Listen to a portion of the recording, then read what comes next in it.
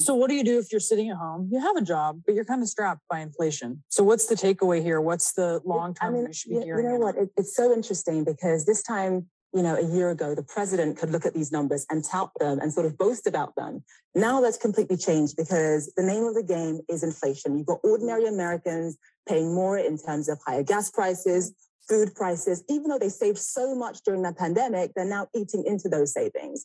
Well, what do you say to those families who say, listen, we can't afford to pay $4.85 a gallon for months, if not years. This is just not sustainable. Well, what you heard from the president today was a clear articulation of the stakes. This is about the future of the liberal world order, and we have to stand firm. Half of that increase started prior to the first Russian soldiers arriving near Ukraine. You can't blame it all on the Ukraine, right? What about the other half?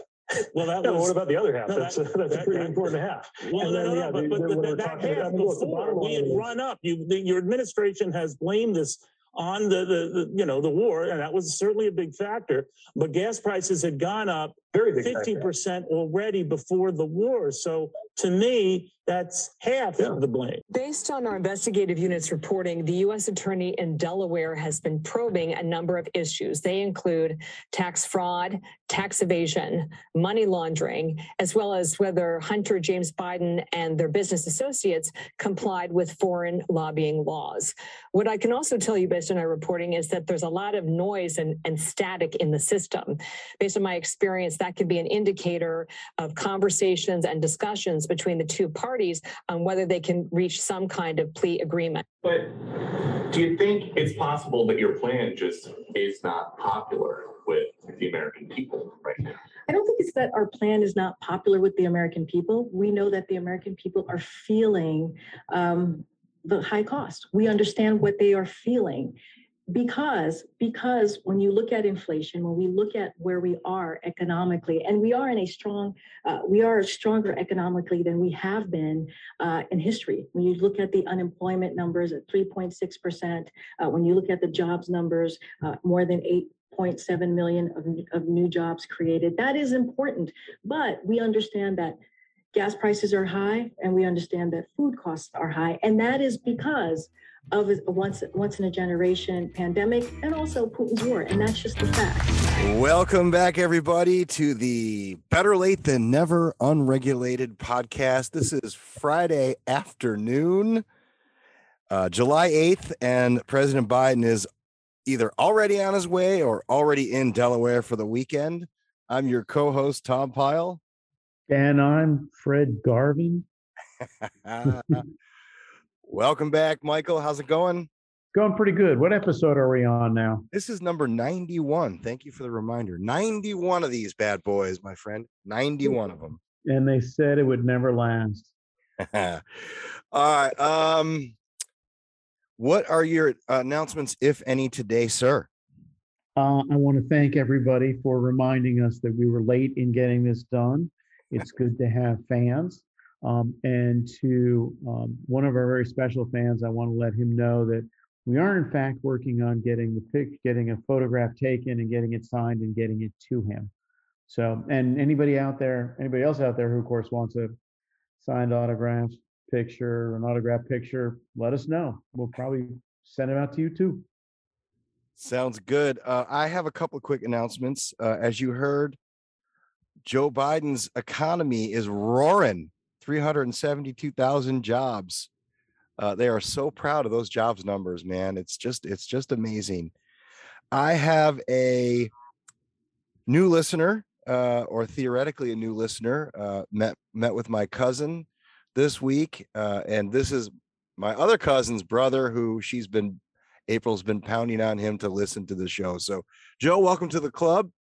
Hopefully you'll enjoy these, or at least you'll text me and tell me why you disagree with almost everything I agree with. So that's all I have for announcements, big guy. Where do you want to start today? Your call entirely. It's we could start at the world's greatest economy, or we could do something else. Which would you prefer? All right, wait. You know what? Let me bang out this day in history. This is an easy one for you, since we are in and around that very important, uniquely American holiday. This day in history in 1776. July 8th, huh? July 8th, I'm going to 1776. guess the Declaration was read to the populace of Philadelphia for the first time.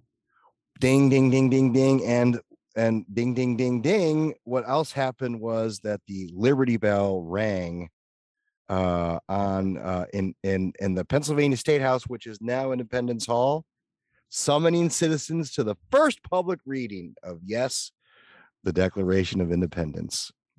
4 days because Congress adopted it, but they had to get it to the printer. One little bit of couldn't color. tweet it out. They couldn't tweet it out, Mike. Well, maybe next time. The one little bit of color that I always found fascinating about this, upon the reading, which happened outside of Constitution Hall, the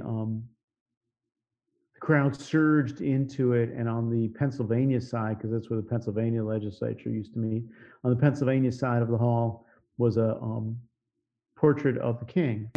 The crowd surged through that, grabbed the portrait, and lit it on fire. So, well, there you go. Peaceful protests in 1776. Yeah, I don't think it was too peaceful. They kind of busted up a bunch of stuff too. Oh, well, there's a couple of fast facts here. The name Liberty Bell was first coined in an 1839 poem from an abolitionist pamphlet.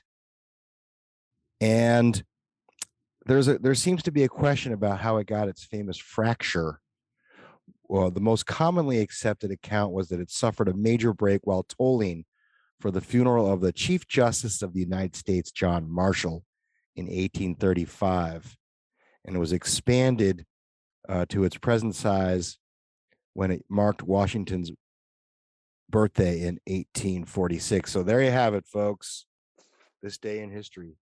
I fully approve of the idea that the Commonwealth of Pennsylvania has set aside an honored place for a bell that was busted up, tolling for the to commemorate 2 Virginians. So that's good. I'm appreciative. Okay, so I want to do one more this week in history. Yeah. And I'll play this clip for you. Is the Taliban takeover of Afghanistan now inevitable? No, but the likelihood there's going to be the Taliban overrunning everything and owning the whole country is highly unlikely. Your own intelligence community has assessed that the Afghan government will likely collapse. That is not true. They clearly have the capacity to sustain the government. Do you see any parallels between this withdrawal and what happened in Vietnam with some people feeling? None whatsoever. There's going to be no circumstance where you see people being lifted off the roof of a embassy of the United States from Afghanistan. That press conference was 1 year ago today, Mike. Was it really? Yeah, it seemed longer, right? Yeah. And 11 lives later? 13 Marines. I do recall also there was a bit of a redux of the airlift from Vietnam. Let's put it this way. The airlift from Vietnam was a hell of a lot more organized than this thing. Because at least in 1975, we got out a significant chunk of our allies. You know, this disaster last year, we didn't get hardly anybody out. Yeah, there was literally that all started to unravel 11 days after that press conference. Yeah. Well, I mean, you know, President Biden was a month before you declared peak Biden. You're welcome. You're welcome. Nothing matter, by the way, but you know, just another example of. I got a query for our listeners. Send us examples of anytime Joe Biden has gotten it right on foreign policy. Just give me an example. I'll take anything. Winner gets a T-shirt. It's one of our used ones, probably. Yeah, because we're running pretty low. So this one thing I wanted to get to that I missed last week. I wanted to do it last week before the 4th of July. This was from June 29th. Woody Williams, the last surviving Medal of Honor recipient from World War II, passed away. He was the 472nd from that war. So all 472 MOH recipients from World War II have now gone to rest. God rest your soul, Woody Williams. Yeah. You know, we're that war is now 77 years in the rearview mirror. It's hard to think about this way, but for perspective, we are now further away from the end of World War II than Pearl Harbor was from Appomattox, to give you some sense of how far away we are. We are unmoored now from that great victory, and now have to construct our own great victories, and that's pretty daunting, right? That group of people did some pretty significant things. Yeah, no doubt about it. And it's a lot of it is lost on the general populace at this point. Well, I don't want to say lost. Let me use a different phrase. A lot of it is intentionally obscured by our educational system. How about if we say it that way? That is true. That is true. All right. Where should we go here? Foreign policy or energy world? What do you want to tackle first? Let's go to energy world first. Energy world. All right. All right. I'm going to start out with this doozy. This was a Bloomberg clip with, I think this has been making the rounds, so you're going to be very familiar with it. So. The president over the weekend said this: "My message to the companies running gas stations and setting prices at the pump is simple. This is a time of war and global peril. Bring down the price you are charging at the pump to reflect the cost you're paying for the product, and do it now." Jeff Bezos came out and tweeted the following. I'm sure you read it. "Inflation is far too important a problem for the White House to keep making statements like this. It's either straight ahead misdirection or a deep misunderstanding of basic market dynamics.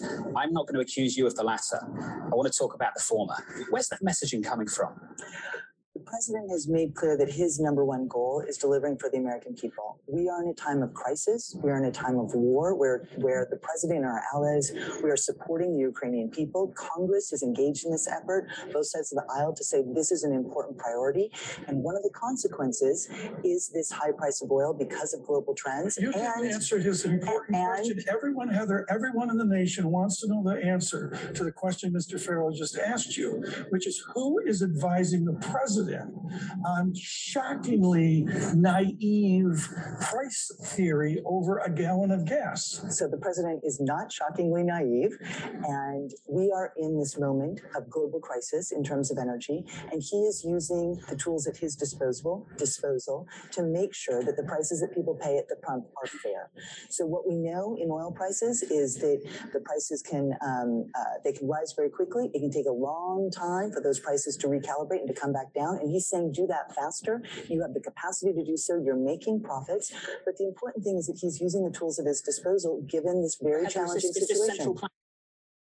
They went on to talk about how this is. So what's it going to be? Central planning or markets and blah, blah, blah. They're so bad at this. And you know what? It's not just that they have nobody on premises who understands anything. As we have said now, I don't know, for probably about the last 45 episodes, they have nobody who understands energy at all. They're not even good at like pitching stuff. They're not even good at messaging. They're terrible at this stuff. They're awful. It's the worst. It's the worst presidency I've ever seen. I mean, that's Heather Bushy from the Council of Economic Advisors, and of course, earlier in the what difference does it make? It could be the first lady. It could be the intern they picked off the street. They're all equally terrible. I get that part, and I don't know if you knew who I'm sure you guessed who my friend from who made the liberal world order comment in the earlier set of clips was our buddy Brian Deese. So you're a huge Brian Deese fan, and you know okay, so Brian Deese probably has no ability to claim that he's not telling the truth. He's not telling the truth here. He knows that gas prices have increased almost every day since this guy's been since President Biden's been president. Yeah. You know, since before there were Russian soldiers anywhere in Ukraine, before any of this hoorah. And you know, the other thing, and I think it's an unintentional lie, but I don't know, maybe it's an intentional lie. The reality of it is Russian oil is not only coming to market, but more Russian oil is coming to market now than was coming to market at the beginning of the war. So there's no way that this has anything to do with the war. I know we're not allowed to say that, but if you just look at the numbers, more Russian crude's coming to market than was coming to market in February. That's just it. And a guy like Dees, he must know that. He must know that.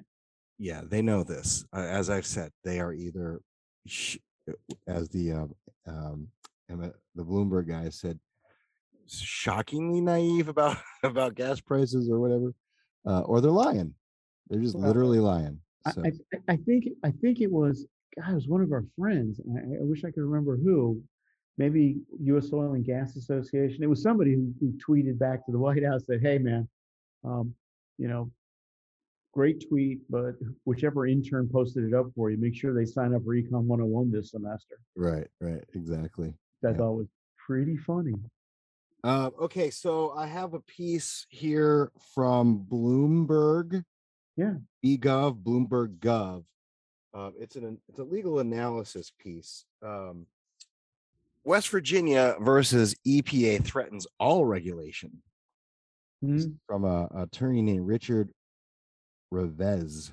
Yeah, Rich Revesz. He's up at the City University in New York, right? Or is he NYU? He's NYU. He's with the regulatory program at NYU. He's a he tilts pretty hard to the left. What did Professor Revesz have to say for himself? Yeah, you're right. He's professor of law, Dean Emeritus, NYU School of Law. Right. Yeah. Okay. So for setup for all those who don't follow this as closely as we do, the Supreme Court ruled at the very end of this whirlwind of a session in the case that we've been teasing out a couple of episodes of the it was called West Virginia versus EPA, and the question was whether or not the Obama plan, what they called the Clean Power Plan, what we call the Creating Poverty Plan, was legit. In other words, did the EPA overstep their authority? And the court ruled on June 30 in a 6-3, which basically struck down the whole plan. It did so, and this now I'm pulling it from Revesz. It did so by invoking the major questions doctrine, which made its appearance for the first time in a majority opinion. For now, most EPA climate regulations can proceed, though power sector rules will be somewhat constrained. But the court's pointedly vague invocation of the major questions doctrine cast a long shadow over the future of regulation. The Roberts majority opinion concluded that such generation shifting from higher emitting to lower emitting producers of electricity requires clear congressional authorization as the result of the major questions doctrine, primarily because of the program's, quote, economic and political significance and the agency's discovery of a, quote, unquote, unheralded power. So the article went on to describe how this has the potential to kind of throw into question a whole lot of other future attempts to regulate by sort of kind of doing an end around Congress. And so that's this is kind of a little bit of a teaser, because we're going to bring somebody. I think we're going to bring someone in next week to kind of talk about this in a little bit more detail.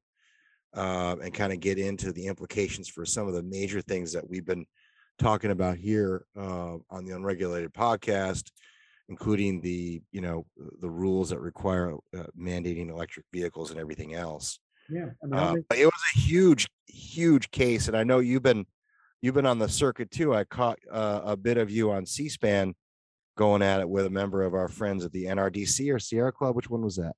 NRDC, Bob Dean's a Richmond guy. He's a good guy. I mean, he, like all these guys, he was nothing but a bunch of talking points, and incapable of incapable. Didn't want to answer any questions. Yes, I did notice he was sticking to his bullets. Yeah, these environmental guys, they're all the same, right? They get their talking points, they repeat them. I like it, but there's a reason why they're losing and have been losing now for 40 years.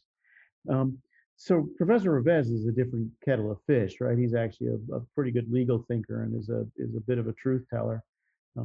He's right? That what the court did is going to have pretty broad implications across the governmental enterprise, not just about environmental statutes, but anybody who's out over their skis with respect to congressional authorization on major rules, right?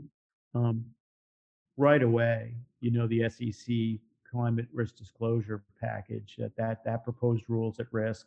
FERC pipeline orders, I'm sure would probably be included there potentially. Yeah, FERC, the pipeline statement and the climate change statement, probably a jump ball. I mean, FERC may in fact have that authority, but it's going to be close, right? It's going to get litigated for sure. Well, all the more reason to continue to be, putting this pressure on that. You can't assume any of this stuff will simply just go away. These guys are not gonna, especially after the midterms when they theoretically get, pounded. They're going to definitely go back to the Obama pen and phone playbook. And by the way, Justice Gorsuch, in his concurring opinion, referenced pen and a phone regulating in his opinion. I thought that was pretty cool. I did too. Let's put it this way. The left in this country has constructed the administrative state over the last 100 years. Right? Approximately since the back end of the Wilson administration, they are not going to just let everybody unravel it in a matter of 2 days. Yeah. So it's going to be a fight. But like I said, the SEC thing's at some risk, at pretty great risk, I would think. The FERC stuff is at some risk. The other thing that's at risk is the EPA tailpipe rule, because that's got embedded in it an EV mandate to meet the requirements. I think it will require you to sell about 17% of your vehicles be electric vehicles by 2026. And that's actually, EPA was careless enough to put that in the rules preamble. I believe that's probably gonna have to come out, because EPA not only has no clear congressional authorization for that, they have no congressional authorization for that. So it's going to be a thing, and it's going to happen. Labor, environmental, health, everybody's eventually going to pick it up against whatever rule they think treats them poorly is going to get litigated. And we're going to spend 10 years now, I think, in a litigation cycle trying to figure out what's a major question and what's not. And you know what? I'm perfectly okay with that. Oh yeah. Look, I think we said this already. This is the beginning, right? We're going on offense now. So yeah, and that's a great way to say it. I'm perfectly content to spend 10 years on offense and let the administrative state get a little bit of our taste of life, being on the defensive all the time. And also, it will force them to rethink their strategy on Capitol Hill. It'll force everyone, including us, to rethink our strategy on Capitol Hill, which is, if you want something passed, if you want, if you want to make some changes, you got to go through Congress. Big shocker, I know, but it's been how long since Congress has been near completely, if not completely, dysfunctional in the system that we're in. Well, it's funny that came up in the C-SPAN thing, and I said, hey, here's a simple answer. You don't like it, Congress can legislate, right? Super easy, super simple. We got the process all laid out in the Constitution. It's not complicated. And the host, she kind of, 60 votes. What do you have 60 votes for? And I didn't get to, but I almost wanted to say, you know what? That's not my problem. Right. If Congress, and this came up in the ruling itself, in the majority opinion itself, Congress, it wasn't like Congress hadn't thought about cap and trade. The majority said, look, Congress has thought about this, considered it, and voted against it. Right. You killed it. Yeah, and yet you guys are proceeding to do it. And that's got to be a no-no. Yep. So I'm thinking to myself, how many other times has Congress considered something and voted against it or not voted for it? And administrative agencies have done it anyway. And now I'm back to the tailpipe rule, right? And the SEC, if you think about it from a Republican standpoint, you're going to have at least one house of Congress. It now serves your purpose to have these conversations, vote against them, or vote for them, or whatever, but just not have them to get through Congress, because then you can legitimately go to the courts and say, Congress has had an opportunity to speak on this and has refused to, or has failed to, or has not, or has said no. How amazingly refreshing would it be if there was a Republican majority that did this strategy, right? That said, all right, you guys have been talking about this and griping about this, here you go. Let's vote. Yeah. And you know, it make them accountable, make the members accountable. That's exactly what needs to happen. Correct. So I'll throw one more thing in here just to kind of close out this from Mr. Rivez. By far the greatest threat to regulations of all types comes from the court's enshrinement of the major questions doctrine as a key technique of statutory interpretation. This doctrine casts an ominous pall over the nation's regulatory future. Let's hope so. Amen, brother. Here's the problem right at the heart of this thing. If you're a person on the left, here's the fundamental problem that you can't get around, get over, or get through, and it's this. Once you accept judicial review as a legitimate role of the courts, right, that it's courts' responsibility, in the words of John Marshall, to say what the law is, once you accept that, and the entire architecture of the administrative state is built on that, you can't come back and say, well, yeah, we mean that, except for in the cases of major questions doctrine. It's a natural outgrowth of judicial review. And that's why it's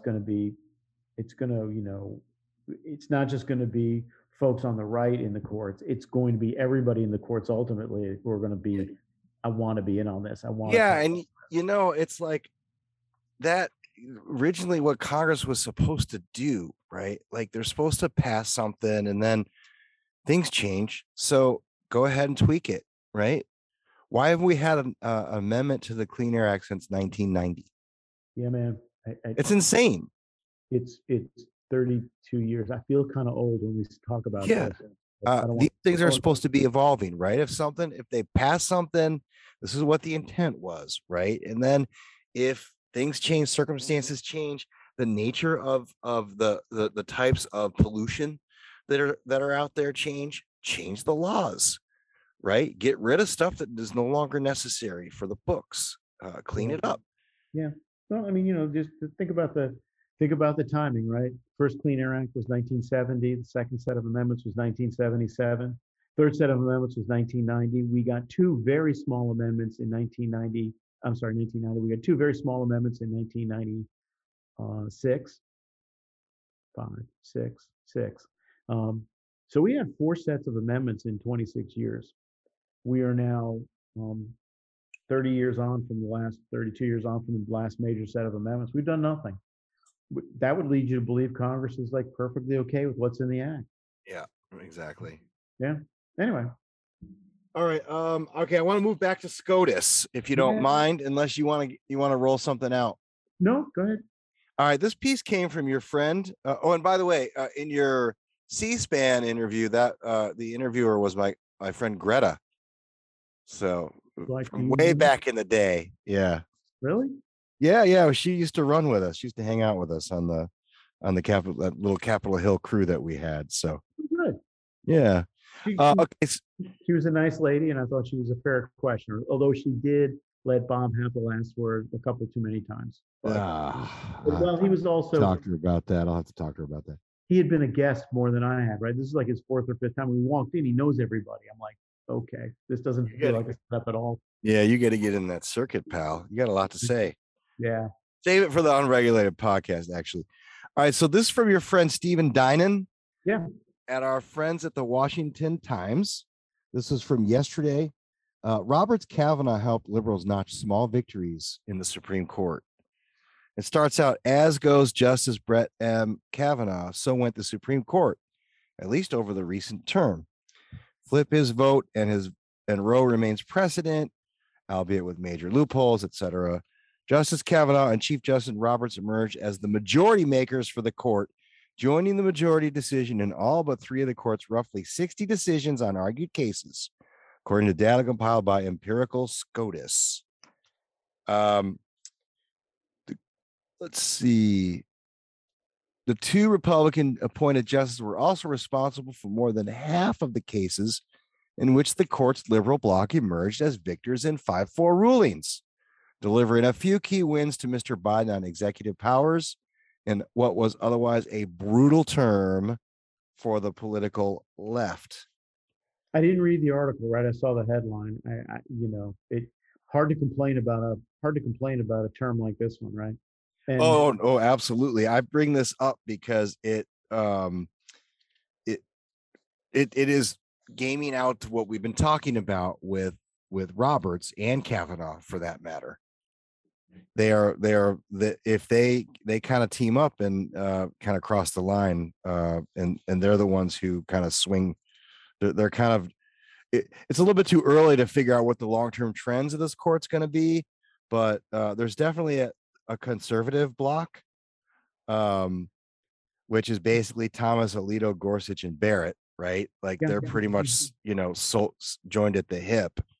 And Kavanaugh is largely there, and Roberts is just, I think he's just very concerned about public opinion and public sentiment. Well, yeah, I mean, it's a 4-3-2 court, right? You and I would not have picked Brett Kavanaugh. The good news is that, the left is doing everything in their power to radicalize him. Yeah, that is true. Especially when the president goes completely silent on an assassination attempt. Right, exactly. I'm thinking about two things, one trivial, one material. One's the assassination attempt, right? Now, a month ago or 6 weeks ago, the president has yet to say anything about it. But he did attack the court over the Dobbs decision when he was over in Bavaria, palling around with his European pals in the G7. The other thing I'm thinking about is something trivial, right? You probably saw this. The left, a bunch of protesters basically protested outside of Morton's the other day when Kavanaugh was in there having dinner. That's Morton's down on 19th Street, right? That's my my cigar spot. Yeah. So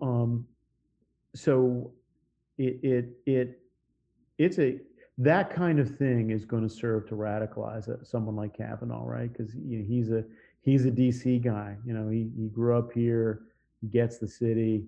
I imagine he thinks that there should be some sort of level of comedy, but he's not going to get any of it. There's no hiding place for him. The people from outside of town, they know that there's no hiding place. But he's a Georgetown prep kid. He's expecting like the rules, going to be abided by, and they're just not anymore. Yeah, absolutely. So the article goes on to kind of game out what this means for like the longer term, but it concludes generally that it's too early to tell. But the analysis is that Justice Gorsuch crosses the line every now and then, has sided with the liberals, but it is absolutely clear that depending, like you said, on how successful the liberals are at radicalizing Kavanaugh, that they're definitely more middle of the road. But the road has veered in a positive conservative. We need one more. A direct to the Constitution direction, which is we need one. We need one more. Yeah. We need one. We need one more to keep everybody in line, and that's just the way it is. Yeah. All right. Well, speaking of assassination, this Abe thing in Japan is just mesmerizing to me. As you know, the former prime minister, is that what they call him in Japan? Premier, prime minister. He's a prime minister. Abe was stumping, I guess, for the conservatives, and was shot by like some makeshift gun type device and died. Yeah, it's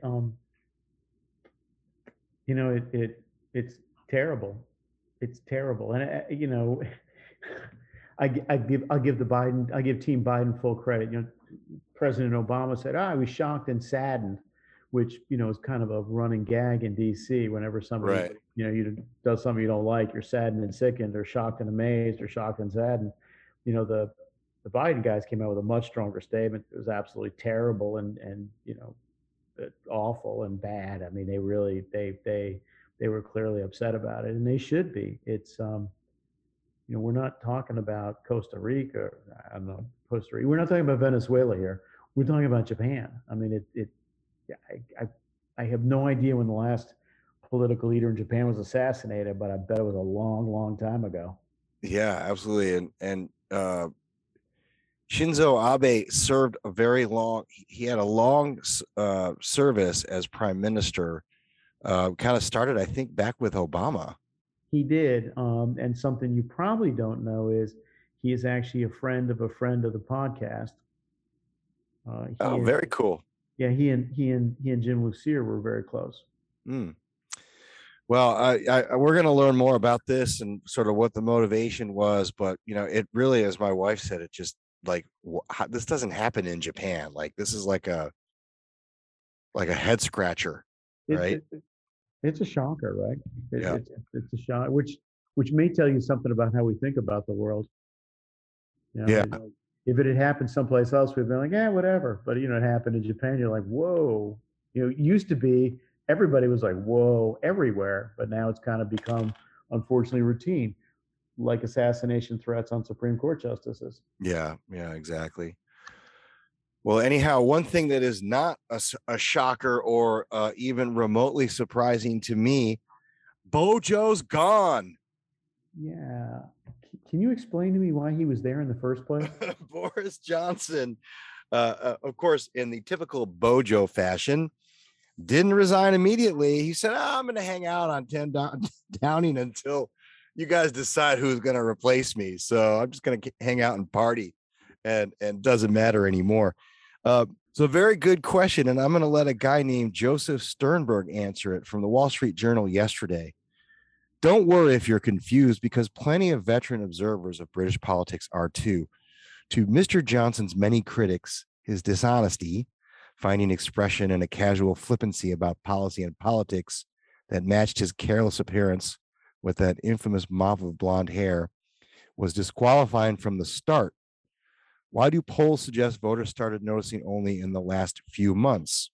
He went on to describe Bojo as a basically rudderless, pole who famously shifted whichever way he felt like he could gain an advantage with the voters until it caught up with him, basically. Which he went on to say that he succeeded because many voters thought those critics were the butt of the joke.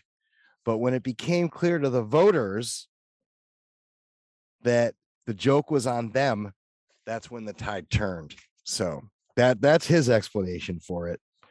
Obviously, he was involved in 3 or 4 quick dust-ups, but my analysis is a little bit different.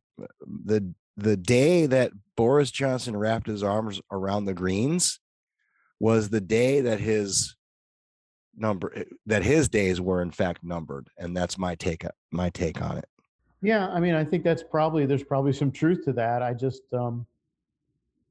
I never got, how can anybody look at this guy and think, yeah, that's a guy I want to have lead me? I mean, he to me, and I know this is funny coming from me, but to me, he always looked like a guy who slept in his clothes and woke up and just ran into a meeting.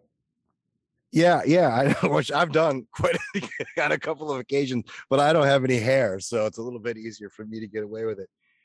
But here's, I was one of those, I've readily admitted, I was one of those who was bamboozled by the guy because I was so pro Brexit that like I kind of got sucked into his trap.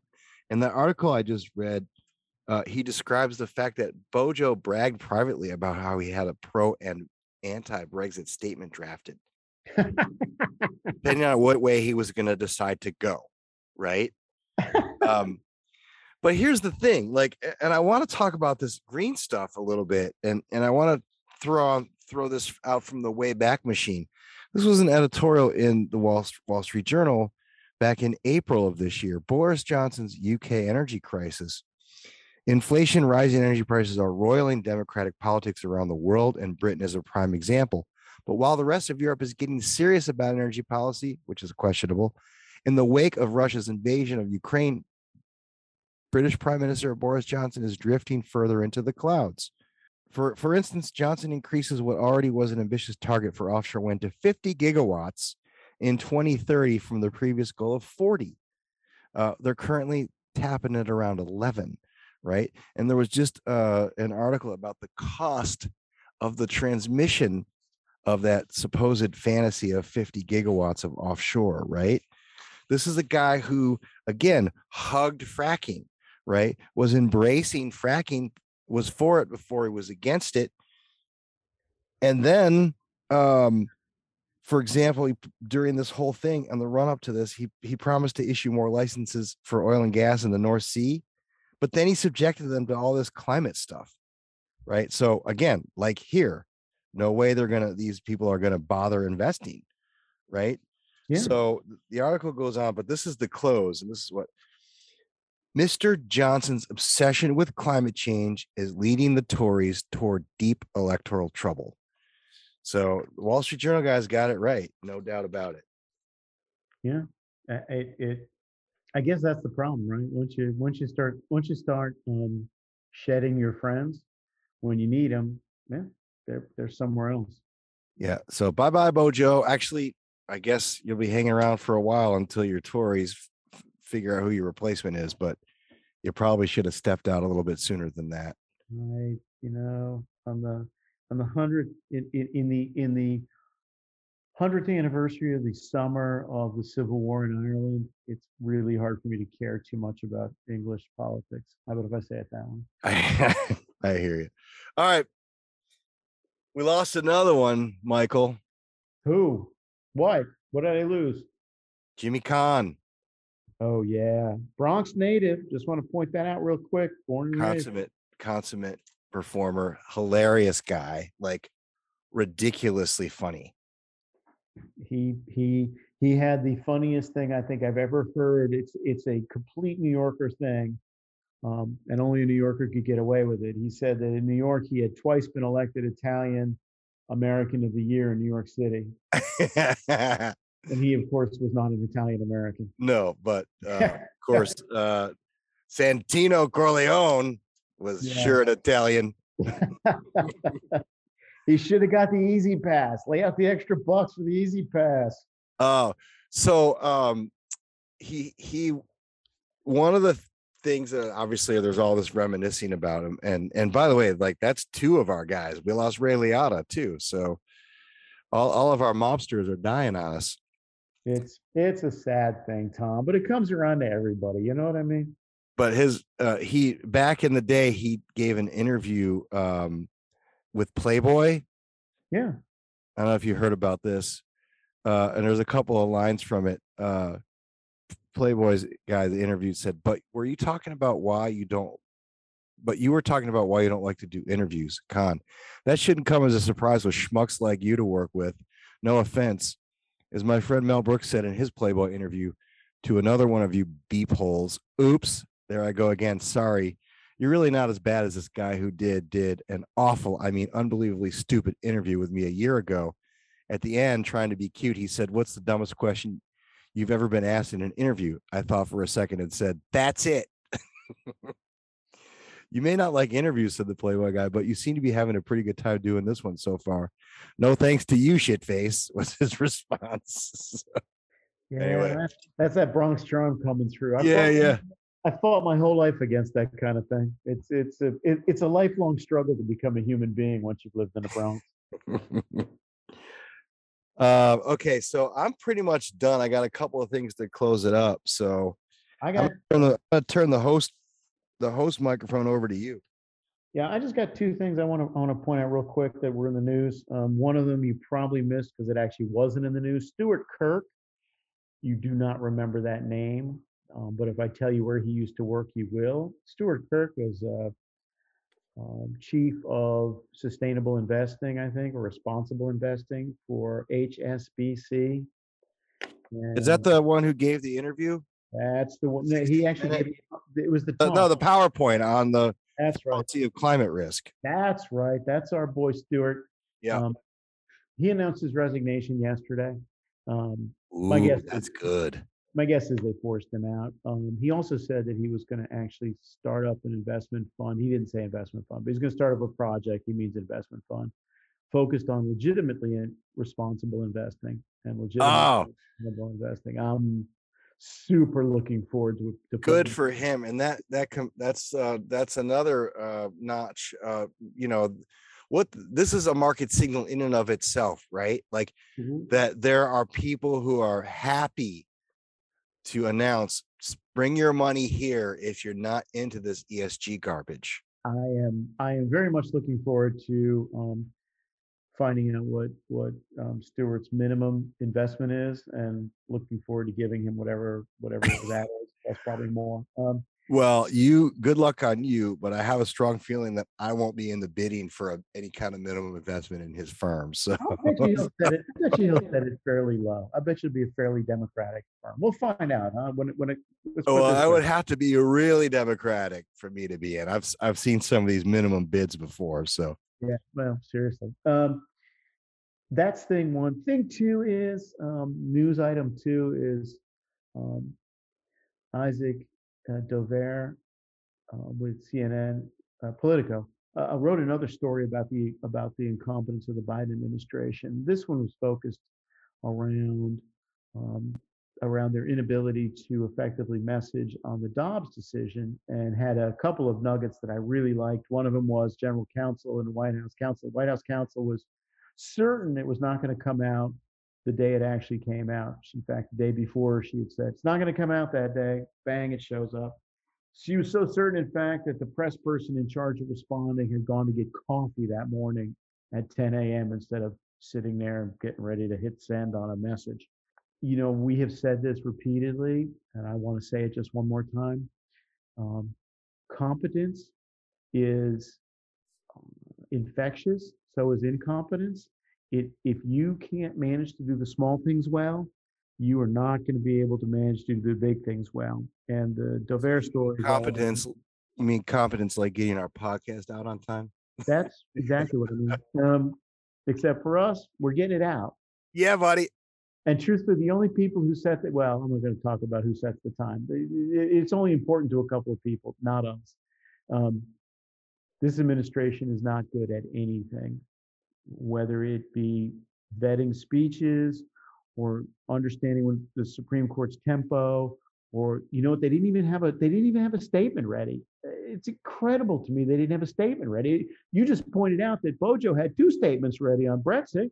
One yes, one no. That's a confident politician right there, right? Yeah. Hey, we want to be careful. White House didn't even have a statement on this thing. I know that Jimmy Carter had a worse record. I know that Abraham Lincoln was more murderous, but this administration might be the worst I've ever seen. Might be the worst in American history. And on Pew, Kate Beldingfeld, the director of communications, announced she was leaving. How somebody leaves the White House in July of an election year, I'm certain I have no idea. A senior official, assistant to the president, and she's leaving. Just to make it more painful, the Washington Examiner had a story out today, actually it hit last night, about how the 3 times as many Biden folks had left in the first year as had left in the Trump administration or the Obama administration. Yeah, but he won't actually fire the people he needs to fire. Kim Strassel made that point in the Wall Street Journal, and I thought it was a great point. Something I've been saying for a year now, that he really needs to fire a couple of people. The problem is the people he needs to fire are all his old friends, so he's not going to do that. Right. Anyway, between the Dover story, Beldingfeld, and the Washington Examiner story, we are now getting a lot of independent confirmation of what we have been saying for a year, and that is these guys just aren't very good at anything. Yeah. And I mean that in the most respectful and polite way. That's it for me. The Yankees, of course, beat the Red Sox last night, and that's good. One more and we get to split the series and get home to Yankee Stadium and see what happens there. Yes, indeed. Absolutely. It was a good game too. Okay, so don't pitch to Devers. What the hell? Yeah, I know, it's crazy. They always pitch to him. He's a killer. He is this Yankee killer. The guy is a Yankee killer. I mean, I thought when they walked out to the mound, what they were going to say is just walk this guy. Just pitch around him. Yeah. Yeah. They made it more more interesting than it needed to be. They had to, absolutely. Go Yanks. Okay, so I've got one. I got two quick things, and then we can close this. Every once in a while, you just gotta laugh. I found this from the sort of that that libs of TikTok, Twitter. Yeah. This guy is reacting to Dobbs. I want to play this clip for our audience. Stop sending me fundraising requests right now. Okay? The Republican Party had a plan for the last 50 years to overturn Roe v. Wade. We had a leak 5 weeks ago telling us that this exact thing was going to happen. And your response after 5 weeks of careful study and planning and thought has been to send us nonstop fundraising emails. All right. So I got one more. Let's close it out with the Biden plan to fight inflation. Again, we understand what the American people are feeling. We're doing everything that we can. We have a plan. Here's the thing. We have a plan. Republicans do not have a plan. What they want to do is take away rights from the American people. Long story short, you're going to be reading a bit today about your secret plan to fight inflation. I have a secret plan to fight inflation. No. Why am I going to be reading that I do? It was suggested in the press room that you did. By who? By me. You told the press I have a secret plan to fight inflation? No, I did not. Let me be absolutely clear. I did not do that. Except, yes, I did that. But so you now you understand the secret, Mike. They're modeling their entire administration. Oh, God help us. On the West Wing. All right, folks, that is a wrap for this episode of the Unregulated Podcast. Peace out. Namaste.